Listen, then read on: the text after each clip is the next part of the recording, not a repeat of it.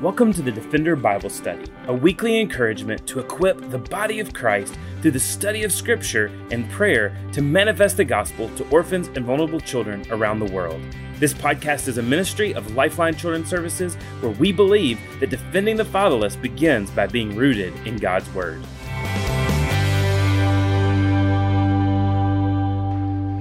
Well, what a privilege it is to be here again and to open up God's Word with each and every one of you as we look at, as your pastor has said, the sanctity of life and our response to the sanctity of life.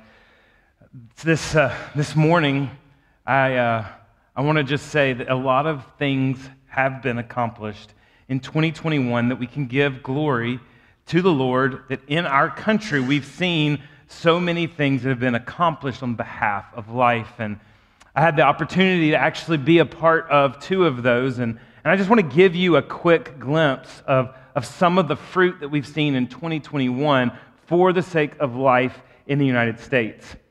If you're tracking along in 2021, at the very beginning of the year, the Senate in Texas, which was then ratified by the House and signed in by the governor, passed what they called Senate Bill 8, which was the heartbeat bill.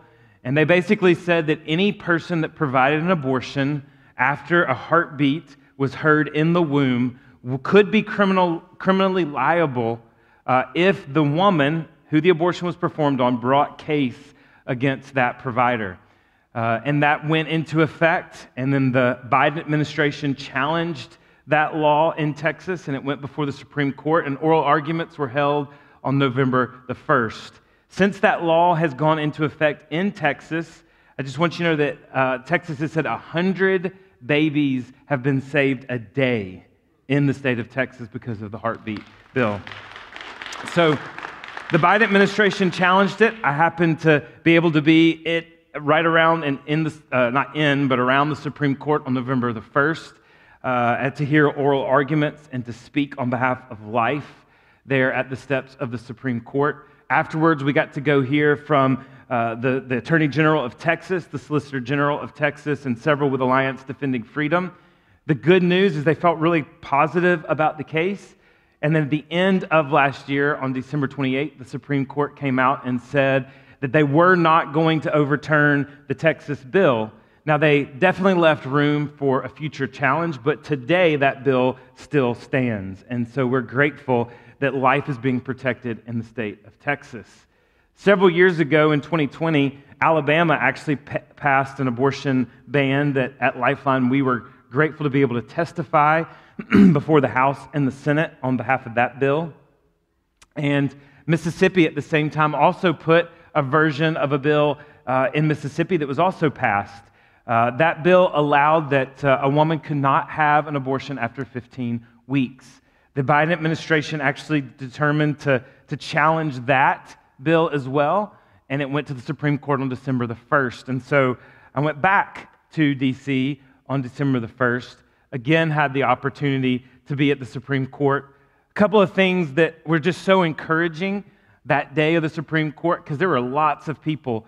There were thousands of people around the Supreme Court.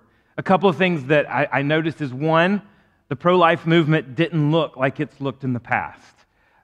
It was multicultural. There were multi-generational. Actually, there were over 900 students for life that were standing around the Supreme Court advocating for life. I also had the opportunity to hear from the Mississippi State Attorney General and Solicitor General and Alliance Defending Freedom at a roundtable after those oral arguments. And brothers and sisters, while we will not know the outcome potentially until the last Tuesday of June, I am here to tell you that everyone who heard those arguments, those that are trying to speculate on what the justices may do, believe very highly that there is a strong chance that at the very least that Roe versus Wade will be tampered with and the abortion laws will go back to the states. And so we're prayerfully optimistic that we will see a day where abortion could be limited and even stopped in many of our states. So this is a good thing, but I want to also tell us this morning that it's not the end. Because if these things do happen, we're going to have states like California, Illinois, and New York that will have such strong abortion laws allowing abortion that actually babies that are born, even to full gestation, can be slaughtered in those states. Those states will have the world's most aggressive abortion laws on the books, more aggressive than China and North Korea. And so as the Church of Jesus Christ, there's still much for us to do. For these ministries out in the foyer, there is much for us to do. If abortion is stopped in our state, and we hope that it will be, it means that DHR is going to need our help more than they've ever needed our help.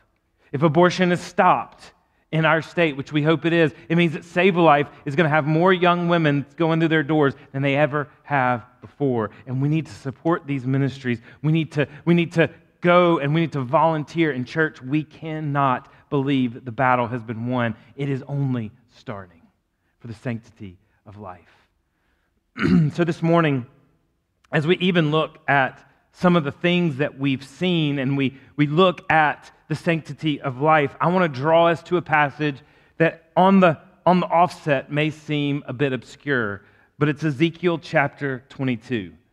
And I want to warn you this morning that this passage is a dark passage. It's a passage that deals with the sin of a nation and the evilness that comes from that sin. I'm going to also tell you it's not a passage that you're going to go home and you're going to cross-stitch a pillow with one of these verses. You're probably not going to get wall art with a passage from Ezekiel chapter 22. If your family memorizes Scripture, maybe you would memorize one of these verses, but I bet this is not going to be one of the first on the top of your list to say, hey, let's memorize Ezekiel chapter 22. It's a dark passage. And even as we read this passage this morning and we study this passage, you may say, where's the grace? This is all judgment.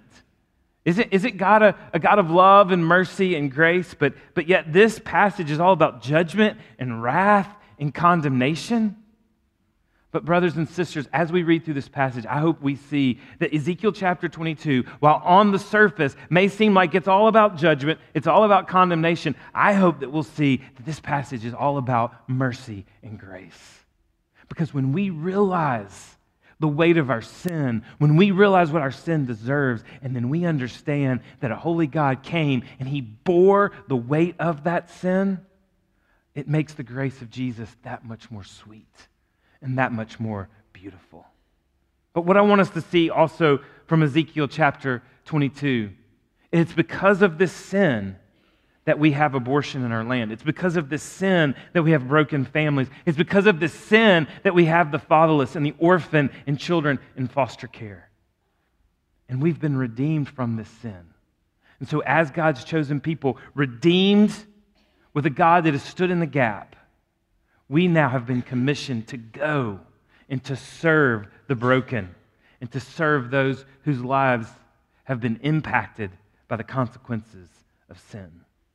So looking at Ezekiel was a prophet. He was sent to speak to God's people the truth.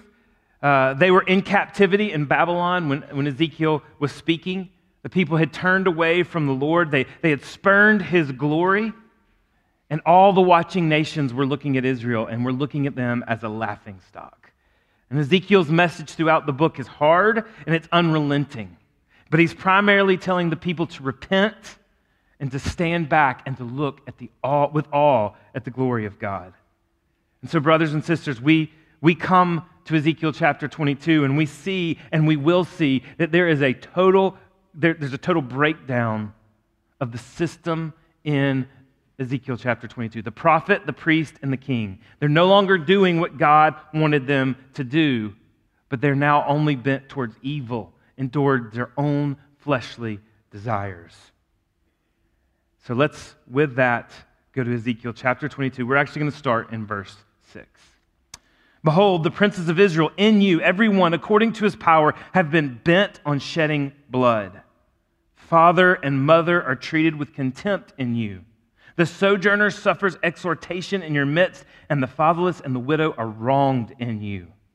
You have despised my holy things and profaned my Sabbath. There are men in you who slander to shed blood, and people in you who eat on the mountains, and they commit lewdness in your midst. In you, men uncover their father's nakedness. In you, they violate women who are unclean in their menstrual impurity. One commits abomination with his neighbor's wife. Another lewdly defiles his daughter-in-law. Another in you violates his sister, his father's daughter. In you, they take bribes to shed blood. You take interest and profit and make gain of your neighbors by extortion. But me you have forgotten, declares the Lord God. Behold, I will strike my hand at the dishonest gain that you have made and at the blood that has been in your midst. Can your courage endure, or can your hands be strong in the days that I shall deal with you? I, the Lord, have spoken, and I will do it. I will scatter you among the nations and disperse you through the countries, and I will consume your uncleanness out of you, and you shall be profaned by your own doing in the sight of the nations, and you shall know that I am the Lord. And the word of the Lord, this is Yahweh, his covenant name, came to me. Son of man, the house of Israel has become dross to me. All of them are bronze and tin and iron and lead in the furnace. They are dross of silver. Therefore, thus says the Lord God, because you have all become dross, therefore, behold, I will gather you into the midst of Jerusalem, as one gathers silver and bronze and iron and lead and tin into the furnace, to blow the fire on it in order to melt you. So I will gather you in my anger and in my wrath, and I will put in you, and I will melt you. I will gather you and blow on you with the fire of my wrath, and you shall be melted in the midst of it. As silver is melted in a furnace, so you shall be melted in the midst of it, and you shall know that I am the Lord. I have poured out my wrath upon you. And the word of the Lord came to me, Son of man, say to her, you are a land that is not cleansed or rain upon in the day of indignation. The conspiracy of her prophets in her midst is like a roaring lion, tearing the prey. They have devoured human lives.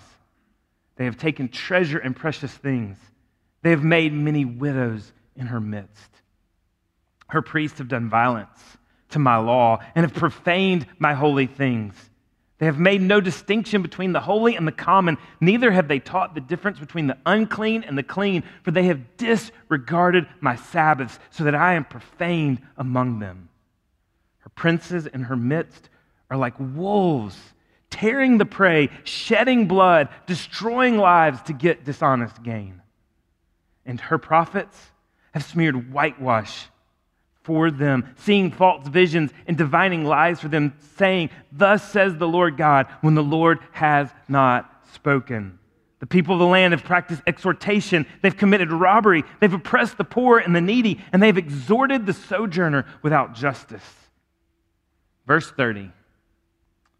And I sought for a man among them who should build up the wall and stand in the breach before me in the land before I destroy it. 4 solemn words. But I found none. Therefore, the judgment of the Lord, I have poured out my indignation upon them. I have consumed them with the fire of my wrath. I have returned their way upon their heads, declares the Lord God. So I warned you, this was a tough and this was a hard passage. You probably don't have a bookmark in your Bible with a verse from Ezekiel chapter 22. This isn't something we usually want to think about. But this morning, what I hope that the Lord will draw us in is if we see the heaviness and the weight of our sin, then it will cause us to see the beauty and the majesty and the grace and the beautiful name that is the Lord God. He has no rival, he has no equal, and he has come to redeem us from this sin. So what is the purpose of a passage like this?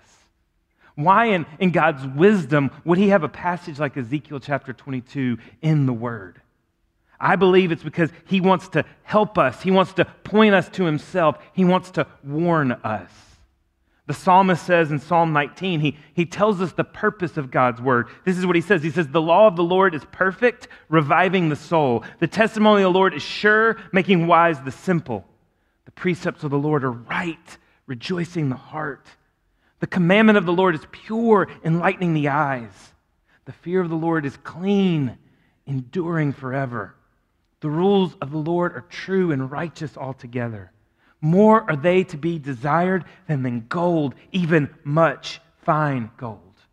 Sweeter also than honey and drippings of the honeycomb. Moreover, by them is your servant warned. Ezekiel chapter 22 is warning us. In keeping them, there is great reward. Who can discern his error? Declare me innocent from my hidden faults. Keep back your servant from presumptuous sin. Let them not have dominion over me. Then I shall be blameless and innocent of this great transgression. So what is the purpose of the Word of God? What is the purpose of a passage like this? The Word this morning is warning us. It's a picture of the sin in us and around us. And so let us ask ourselves this morning, what sins is this Word exposing in me? What sins is this Word exposing in us? Brothers and sisters, we do not want to be overrun by sin. And the structure of Ezekiel chapter 2 shows us complete, broken failure in all of the systems. And the truth of the matter is, if we look at this, we understand that in our country and our world, we have broken systems, right? The structure in Israel was supposed to be like this. The prophet, he was supposed to be the truth teller. He would tell the truth of God's word. The priest, he was supposed to point the people to the Lord. He was supposed to be an intercessor that pointed people back to God. And the priest, or the king, or the prince, he was supposed to use his power to lead righteously. But instead, we see in this passage that the prophet, the priest, and the king, they've completely failed in their role. And they're actually power hungry, not to show people back to the Lord, but for personal gain. We see the prophet in a passage like verse 25. It says, the prophet in her midst is like a roaring lion, tearing the prey, and they've devoured human lives. The prophet is bent on shedding blood and violence. They're built on self-gratification and satisfaction. Verse 7 says, the powerless are not being defended. There's perversion in the land that's been brought on by the power of the prince. The prince is not leading righteously, but they're not using their influence and power for good, but they're using it for evil. The most powerful are using financial extortion for themselves. And brothers and sisters, if we look at our leadership class, both in the United States and around the world, and this is not a political statement, this is a statement across every political boundary. We see that our leaders are bent more for their own name, their own prestige, their own person, than they truly are serving the people and leading them to righteousness. Our systems are broken. The prophets were killing the people and consuming men instead of pointing them to the Lord. They were using their religious position to consume people's souls. They were feeding them lies. They were giving them words that would tickle their ears, but not convict their souls. They were telling them what they wanted to hear, and they were devouring their flesh, and they were not pointing them back to the Lord.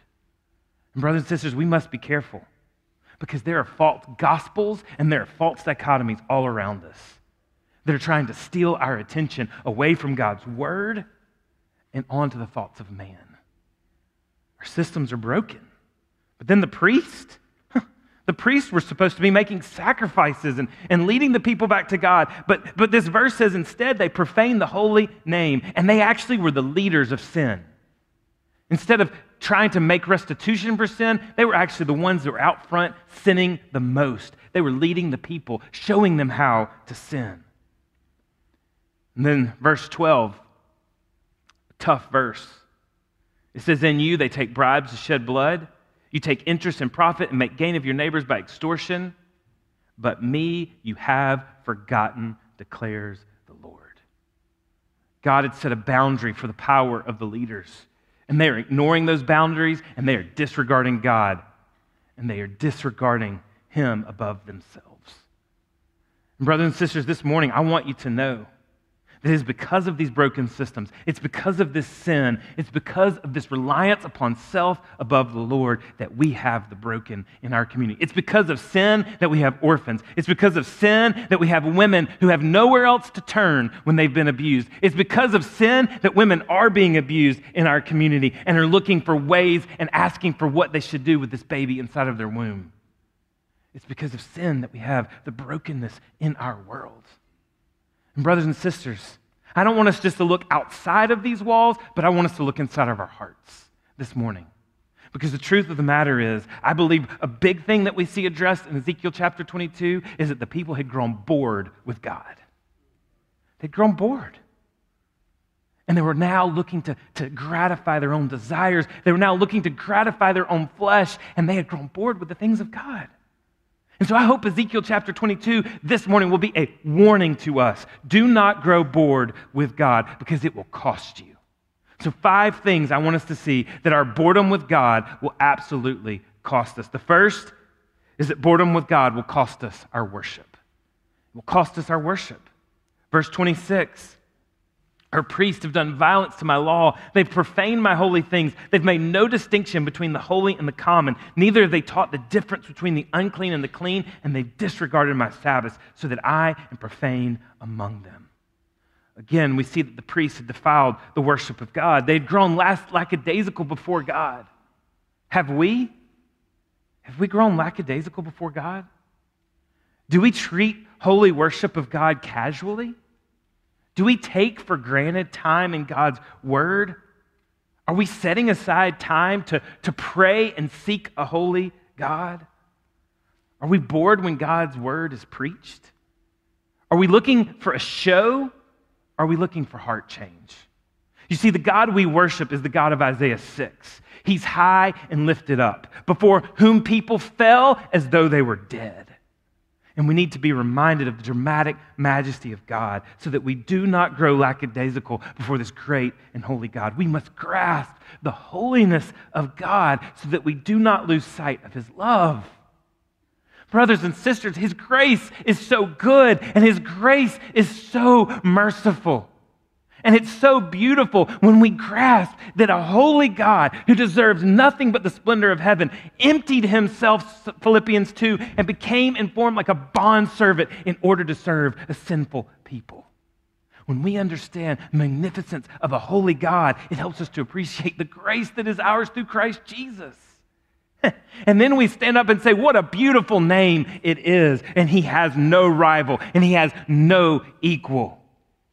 Do not allow boredom with God to steal from your worship, but come before God each and every time, each and every day, each and every morning. Like the psalmist says, my soul pants for you like a deer pants for water. Come every morning and come before the Lord, not with boredom, but with excitement. Oh Lord God, what will you show us today? Boredom with God can steal from us our worship. But the second thing it can steal from us is our purity. Boredom with God can cost us our purity. Ezekiel chapter 22, verse 8 through 11, it's the PG-13 R-rated part of this passage. It says, you despise my holy things, you've profaned my Sabbath. There are men in you who slander to shed blood, and people in you who eat on the mountains, and they commit lewdness in your midst. And then it goes on about impurities and nakedness. But brothers and sisters, you see, without a proper view of God's holiness, personal holiness also gets fuzzy and real quickly. If we don't believe that we serve a holy God who is pure and undefiled, if we don't believe that we have a God that is sovereign and omnipotent, then we begin to think that the things we do in secret that no one knows and that no one sees. And so, beloved, even simply, I want to ask you this morning, what are we watching? What are we being entertained with? What are we looking at? Are we watching television programs and movies that mock the purity of God? Are we looking at images in secret, thinking that no one else is looking? Are we bored with God's purity because it doesn't create enough laughs or enough comedy? Brothers and sisters, may we not grow complacent, in the end, lose our purity before a holy God. God has called us to be pure as he is pure. He's called us to be holy as he is holy. And here's the warning. So much of the entertainment industry, it fuels the sin that we see in our world that's objectifying women, that hurts children. And brothers and sisters, young people, and especially my brothers, those things you watch in secret on your smartphone, it is proven that they fuel human trafficking. What we do in secret will be seen by a holy God. And what we do in secret, it will affect others, even if we don't believe it. When we grow bored with God, it starts to risk our purity. But here's the thing. I know many of us may say, oh, my purity has already been compromised. My purity has already been thrown out the window. Oh, we have a holy God that says, I am coming to redeem you. There's nothing that you have done that is outside the grace of God. That's the beauty of Ezekiel 22. Ezekiel 22 was before the cross, and Jesus said, I'm coming to die to redeem Ezekiel 22. I'm coming to redeem you for what you've done in secret. I'm coming to redeem you for how you've lost your way. Oh, we may have grown bored with God and we may have lost our purity, but you have not wandered outside the grace of God. Boredom with God can cost us our worship, it can cost us our purity, but can also cost us our mission. Ezekiel 22:7, it says, Father and mother are treated with contempt in you. The sojourner suffers exhortation in your midst, meaning the most vulnerable are actually being extorted by our sin. And the fatherless and the widow are wronged in you. The Lord has called his people on mission to be a voice to the voiceless, hope to the hopeless, and a strength to the powerless. Instead, we see a people here that have lost the call to do justice, to love mercy, and to walk humbly with their God. When we lose sight of God's holiness and we become bored with his ways, then we will lose complete sight of his mission. As unpopular, uncomfortable as it is in the world, it's crucial that we have an accurate view of God. We must see God as dangerous and holy. And that's essential to how we live. As children, our Father in heaven, we too are called to be dangerous and holy. Now, this is not violent or destructive, but like God, we are to be dangerous to evil and injustice. I pray and I hope that as a church and as God's people, that the demons will shudder in the way that we serve the Lord. The evil will be thwarted in the way that we serve the Lord. That we will be dangerous to sin in this world. And like light on a city on a hill, we will shine bright. Our mission is to show the character of God to the world. And God tells us continue to seek justice for the orphan, for the widow, for the stranger, for the alien, for the broken, for the poor, for the needy, and for the vulnerable. In Isaiah, similarly, the people, their sins are way far above their heads, and the Lord comes into their midst and he rebukes them.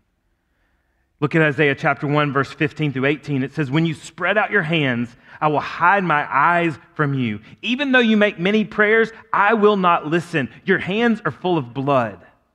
Verse 16, Isaiah tells them what to do. Wash yourselves, make yourselves clean, remove the evil of your deeds from before my eyes. And then he gives them the prescription. Cease to do evil, learn to do good, seek justice, correct oppression, bring justice to the fatherless, and plead the widow's cause.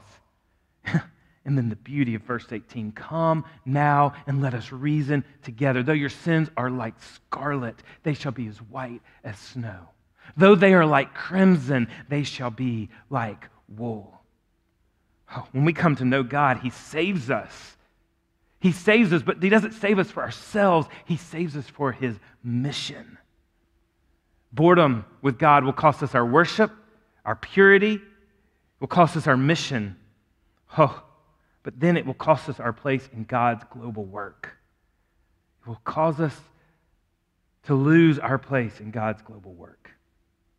Verse 15 through 16 of Ezekiel chapter 22, it says, I will scatter you among the nations and disperse you through the countries, and I will consume your uncleanliness out of you, and you shall be profaned by your own doing in the sight of the nations, and you shall know that I am the Lord your God. Instead of being the light of the gospel, instead of being the light of the Lord to the nations, instead of having those watching nations come to glorify the Lord through the testimony of Israel, he's saying, I'm going to scatter you, and you will be mocked because you've mocked my holy name. Once our boredom with God costs us our worship and our missional energy, it then will cost us our place in God's global work. And brothers and sisters, like we've said, we were not saved for ourselves. We were saved for God's mission. And we were saved to take this beautiful gospel to every tribe, tongue, and nation. That's our great commission. That's our great commandment, to take this gospel. We cannot grow bored with God because we have so much to do among the nations. Psalm 67, may God be gracious to us and bless us and make his face to shine upon us, that your way, O Lord, may be known on the earth, your saving power to all the nations. Let the peoples praise you, O God. Let all the peoples praise you. Let the nations be glad and sing for joy, for you judge the peoples with equity and you guide the nations upon the earth. Let the peoples praise you, O God. Let all the peoples praise you. The earth has yielded its increase. God, our God, shall bless us. God shall bless us. Let all the ends of the earth fear him. Psalm 67 is our call to take this beautiful gospel to the nations. But when we grow bored with God, when our sin gets above our heads, when we start to live for ourselves and not the glory of God, we lose our place in God's global mission. Beloved, we've been called to take this gospel to the nations. This is a blessing. What a day it will be when, as the Revelator, John the Revelator says, there will be a day where every tribe, tongue, and nation will come before the throne of God and will worship him. Oh, what a day. Brothers and sisters, we have a multi-ethnic, multicultural, and multiracial family. And let us not grow bored with God and place ourselves as the first priority. But let us put the Lord as our first priority.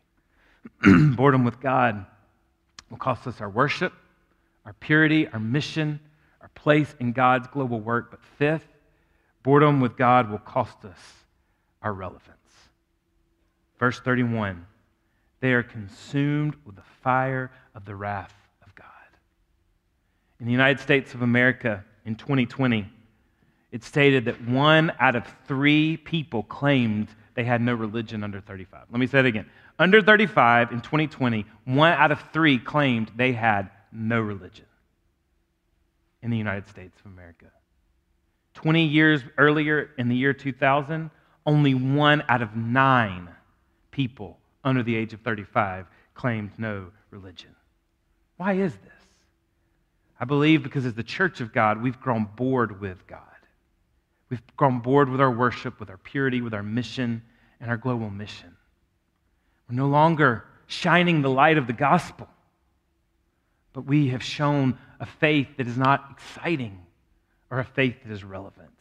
But when we read God's word, brothers and sisters, we can't not see the relevance of God's word today. We have neighbors, we have friends, we have people that we know that desperately need the gospel of Christ Jesus. As we've lost so many because of this horrible pandemic. 3 lives lost this week through this church. We don't grieve of those 3 lives like the world grieves. We grieve with hope because we know those lives are before the throne of God. But we have others that have been lost this year that have no hope. And we have the gospel, and it is relevant. And it is relevant in the time of a pandemic. It's relevant at all times because we have a God that made us, created us, formed us, and sustained us. And we must preach that gospel. We cannot lose our relevance. We've lost our salt. And as believers, we've become hypocritical because we've been caught up in our own power and our own privilege. Instead of fighting and standing up for justice, we've devoured our own and we've abused the powerless. Boredom with God is costing the American church a relevance. Beloved, the church is the most relevant thing we have because as Paul says, Christ died for the church. But we're losing it. Just like the prophet, the priest, and the king, the thing that you see over and over, and you see it again in verse 30. Who will stand in the gap? It's not the prophet. There's no prophet that can stand in the gap. It's no priest. Oh, they're all defiled. It's no king. They're defiled. And then it says, how about you people? Are there any people that can stand in the gap? And here's what it says, verse 30. There were none. I found none. I found none. So as we look at this passage, are we left to believe that there's hopelessness? There's no one that can stand in the gap? No, brothers and sisters, there was no prophet, there was no priest, and there was no king, and there were no people that could stand in the gap. But there is a God who can stand in the gap, and he stands in the gap for you today. And that is the grace of Ezekiel chapter 22, that we are not left in our sin, we are not left in our condemnation, we are not left in the wrath of God, but the wrath of God has been poured out on the Son. While we were yet sinners, while our basic tries at righteousness were but filthy rags. Christ died. At the right time, he died to save us and to save our souls. You see, when we see the wrath of God that's deserved for us, when we see the holiness of God, oh, how beautiful is the grace of God. Ezekiel chapter 11, I will give them one heart and a new spirit I will put within them. I will remove the heart of stone from their flesh and give them a heart of flesh, that they may walk in my statutes and keep my rules and obey them. And, oh, what a beautiful passage. Here's the gospel in Ezekiel. They will be my people, and I will be their God. Oh, brothers and sisters, Ezekiel chapter 22, there is great grace. The gospel is found here. Because while there was no prophet, while there was no priest, and while there was no king, and while there were no people, the perfect priest, the perfect prophet, the perfect king, God himself would come and stand in the gap. So in closing, 3 points of application from this passage for this Orphan Sunday, this Sanctity of Life Sunday, so that we can get our mission back, so that we can begin to fulfill our mission. You see, this gospel grace of knowing that King Jesus has come to stand in the gap, it gives us hope and it fuels our mission. So 3 ways the gospel invigorates the people of God on fulfilling the mission of God. First, fervent prayer becomes the fuel of our daily lives as we pray for the sanctity of human life to be upheld, the family to be restored, the gospel to be made known to the nations, and for the orphan to find true hope. James chapter 5, starting in verse 16, the prayer of a righteous person has great power as it is working. Elijah was a man with a nature like ours, and he prayed fervently that it might not rain. And for 3 years and 6 months, it did not rain on the earth. Then he prayed again, and heaven gave rain, and the earth bore its fruit. Beloved, we serve a mighty God and a holy God. He is a loving Father, and he delights to hear his children. It's overwhelmingly thrilling to partner on behalf of the movement of God upon the nations. Let's pray for the nations. Let us wrestle in prayer for our nation in the defense of the unborn.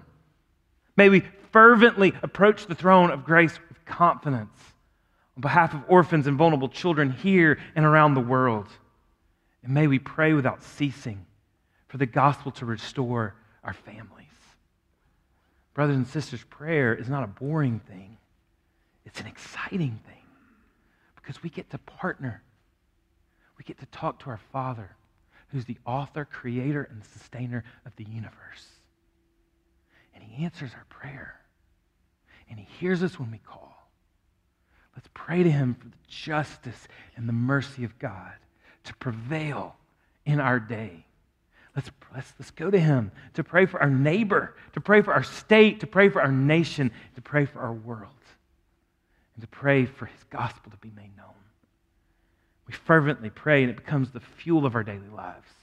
But second, we must have consistent advocacy on behalf of life, family, the orphan, and the global proclamation of the gospel.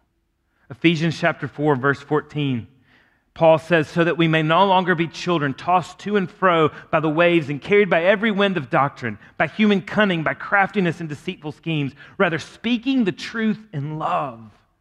We are to grow up in every way into him who is the head, into Christ, from whom the whole body is joined and held together by every joint which it is equipped. When each part is working properly, it makes the body grow and builds itself up in love. The Church of Jesus Christ should be leading the charge and showing the justice and the mercy of the kingdom. We should be the ones, those of us that are the benefactors of God's grace, that are showing his grace and his mercy and his love to the world. We cannot be silent to injustice. We cannot be silent to pain, but we must speak out for the single mother, the orphan, the poor, the voiceless, the downtrodden. Why? Because that's who we were. Ezekiel chapter 22 tells us who we are. We were downtrodden. We were orphaned. We were single. We had no betrothed. We had no family. We were in a helpless state. So helpless that there could be found not one that could stand in the gap. Oh, but God, who is rich in mercy, came and redeemed us so that we now can go and spread his grace and his glory to those that are physically poor, to those that are physically hurting, to those that are physically downcast, those who physically have no family, and who physically have no betrothed, and show them the grace and the goodness and the gospel of God. And then third, wholehearted service to women and children.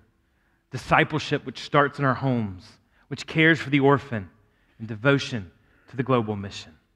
Psalm 100, make a joyful noise to the Lord, all the earth. Serve the Lord with gladness. Come into his presence with singing. Know the Lord, he is God. It is he who made us and we are his. We are his people and the sheep of his pasture. Enter his gates with thanksgiving and enter into his courts with praise. Give thanks to him and bless his name. For the Lord, he is good. His steadfast love endures forever and his faithfulness to all generations. Isaiah chapter 58, verse 9 through 11. Then you shall call and the Lord will answer. You shall cry and he will say, here I am.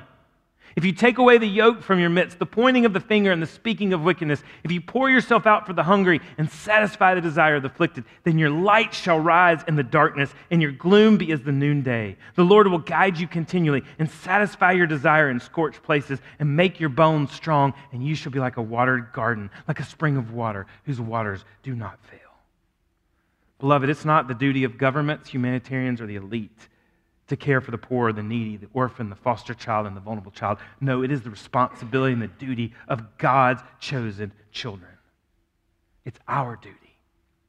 And brothers and sisters, it's not the duty of the government, and it's not the duty of this church to raise your children. We cannot allow the world to teach our children a worldview that is contrary to the Word of God. But discipleship must happen in the home. The church, we're here to support families. We're here to be the family of God that gathers around the truths that are being taught at our tables and taught in our homes. So mamas and daddies, what your kids need most from you is not your next vacation, is not the next exotic place, is not the next fun thing. They need you to open up the Word of God and teach the Word of God. They need to hear their mamas and daddies love God passionately. And grandmothers and granddaddies, your grandchildren need you to disciple them and to point them in the way of the Lord and to show them a life that is built on the faithfulness of God. Aunts and uncles, cousins, we need to go back to that family unit that God created and God designed, and we need to teach Deuteronomy chapter 6. We need to teach the Word of God when we're sitting down, when we're standing up, and when we're lying down. What our world needs is families that are teaching the Word of God internally, that overflows into the streets, that affects their neighbors, that affects their streets, that affects their neighborhoods, that affects their communities, that affects their cities, that affects their states, their nations, and ultimately affects the world. Brothers and sisters, what the vulnerable need here in our community, what the vulnerable need around the world is families on mission for Him, and that starts in our homes. May we be dedicated to the service to women and children with discipleship that starts in our homes. And so, there's one that stands in the breach. And as we close today, I want to recognize there may be some that you hear a passage like Ezekiel chapter 22, and you feel hopelessness. You don't know where to turn. You see that and say, well, there was none found that could stand in the breach. But we want you to know today is that Jesus Christ, the King of all kings, has stood in the breach, and He can stand in the breach for you. It doesn't matter what you've done. It doesn't matter where you've been. It doesn't matter how many sins you've sinned. Jesus the Christ will stand in the gap. And His grace is amazing. His grace is sweet. And our prayer on this Orphan Sunday, our prayer on this Sanctity of Human Life Sunday, is that you would understand that you have a life that is sacred before a holy God.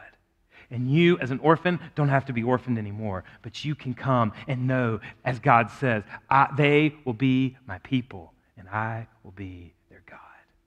I know your pastors will be here at the front in just a minute and would love nothing more than to lead you to the throne of grace with confidence in a God that will stand in the gap. Let's pray. Father God, We thank you for your word and the richness of your word. Oh, Lord, I thank you that while we were yet sinners, that you died for us. Oh God, I thank you that you love our soul, not to corruption, but to grace. And Lord, I pray that as we read a passage like Ezekiel chapter 22 and we see the grace of the gospel in Ezekiel chapter 22, I pray that it would not cause us to live for ourselves, but I pray that it would cause us to live for you to the nations. Lord, would you use this church to stand up for the vulnerable? Would you use this church to stand up for pregnant women who are going through a crisis situation? Would you use this church to stand up for kids in foster care? Would you use this church to stand up for the orphan and the broken? And Lord, would you use this church, more importantly, that as we stand and as we serve, that we would preach the gospel, the good news of Jesus Christ, the only thing that can transform and save lives. Oh God, we worship you, we love you, and I pray that if there are any who do not know you, the one that stands in the gap, today would be a day of salvation. In Christ's name we pray. Thanks again for joining us for the Defender Bible Study. If you enjoy making this podcast a part of your weekly routine, we'd love for you to take a moment to subscribe, rate, and review the Defender Bible Study to make it easier for more people to find. For more resources and information on how you and your church can partner with Lifeline, please visit us at lifelinechild.org. Follow us on Facebook, Instagram, or Twitter by searching for Lifeline Child. You can email us directly at info@lifelinechild.org. We look forward to seeing you again next week for the Defender Bible Study.